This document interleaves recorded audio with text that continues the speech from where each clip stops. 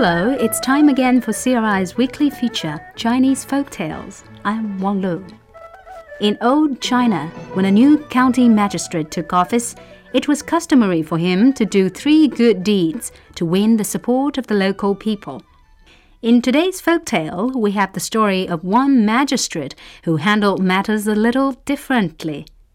This new court official issued the unusual order that 3 men be arrested: a quick-tempered man, a lazy slowpoke, and a con artist. His attendants searched the whole county in vain until they came to an open-air theatre. When the opera reached its climax, one man gave out a loud cry. His yell shocked the person in front of him, who wondered if the hothead's lungs would burst. Just then, a boy hurried up to the second man. Gasping for breath, he said nervously, "Dad, our house is on fire. Come back quickly." The father replied he'd go home after the opera. The hothead saw red and knocked the slowpoke down. "If you wait till then," he roared, "the fire will spread to other houses." Lying on the ground, the man calmly announced that whether he went home or not was solely his own decision. The bailiffs quickly arrested the 2 men. On their way back, they were stopped by a peddler who had a troublesome customer. The customer had been tasting everything but buying nothing. Besides, he ate 2 sweets but paid for only 1. Under cross-examination, the man said he was born that way. The answer pleased the bailiffs, for they could now fulfill their duty. The magistrate received the 3 men in court, but to everyone's surprise, he asked them to work for him. The quick-tempered man was appointed as the magistrate's escort, so he would never be late. The slowpoke was asked to take care of his 2 sons because he'd never lose his temper. And the con artist was wanted because of his ability to get bargains. A nice team, isn't it? But a few weeks later, the magistrate was summoned by a superior. He hurriedly set off in a carriage, escorted by the hothead. Reaching a stream, the mule stopped.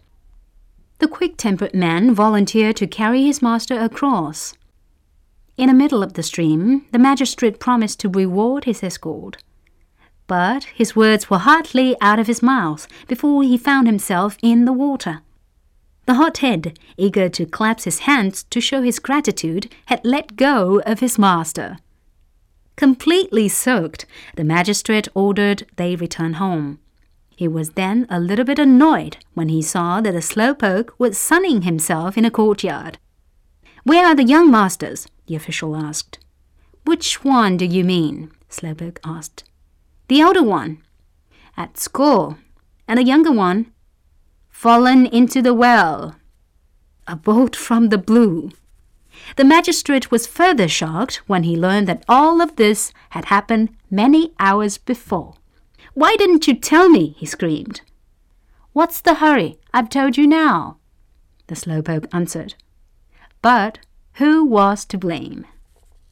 When the dead child was fished out, the magistrate sobbed for his sweet little boy, and he sent the haggler to buy a coffin. At the shop, the haggler priced every coffin there. He finally came to a casket that cost 20 taels. But this wasn't a satisfactory price. He first offered 10 taels for it. Refused, he began bargaining, tael by tael. That was truly unusual for the shopkeeper. He'd never met anyone who bargained for coffins, let alone such an impulsive con artist. Finally, he got exasperated and agreed to sell it for 15. The haggler gave him 20 taels. While waiting for his change, he put a little coffin inside the big one.